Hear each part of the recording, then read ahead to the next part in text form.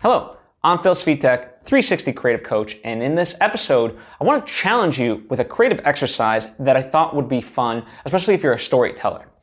And it's something that I borrowed from Stephen King. I can't verify that it's true for all of his novels, but one of the things that he does say is he always likes to start in the middle of action. And in fact, The Dark Tower, his first book in that series, The Gunslinger, he opens up the book with, "The man in black fled across the desert, and the gunslinger followed." The reason I read that is because it highlights his philosophy of starting in the middle of an action, right? So something's already happening. Now, I want to take this idea and go berserk with it.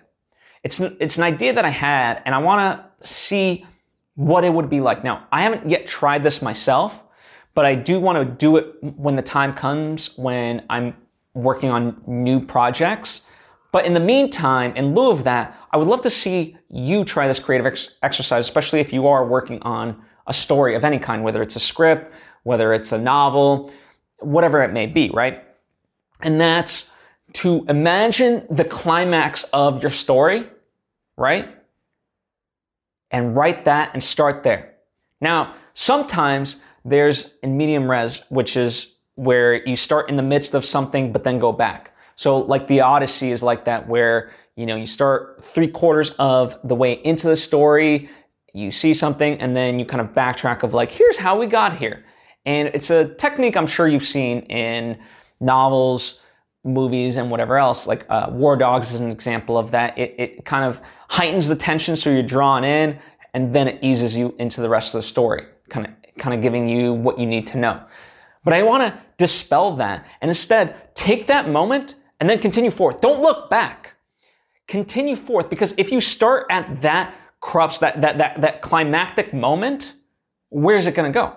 Now, I don't know, but one of the things that they say is make your protagonist's life as hard as it can be. Well, if you start at the highest point, imagine how dramatic the climax of your story will actually be if that's where you're starting your story.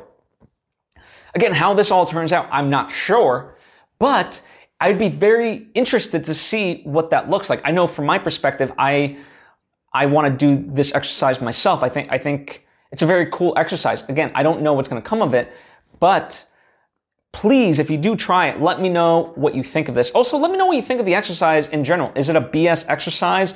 Do you think it could work? Do you think it would never work? I don't know. Let me know. But that is the creative exercise I have for you this week. But yeah, hit me up on social media at Phil Svitek. That way I can get all your thoughts, your opinions, questions, whatever it may be. And if you haven't already done so, please subscribe to this. That way you get all of my various content when it becomes available. Anyway, thanks for watching, and I hope to see you next time.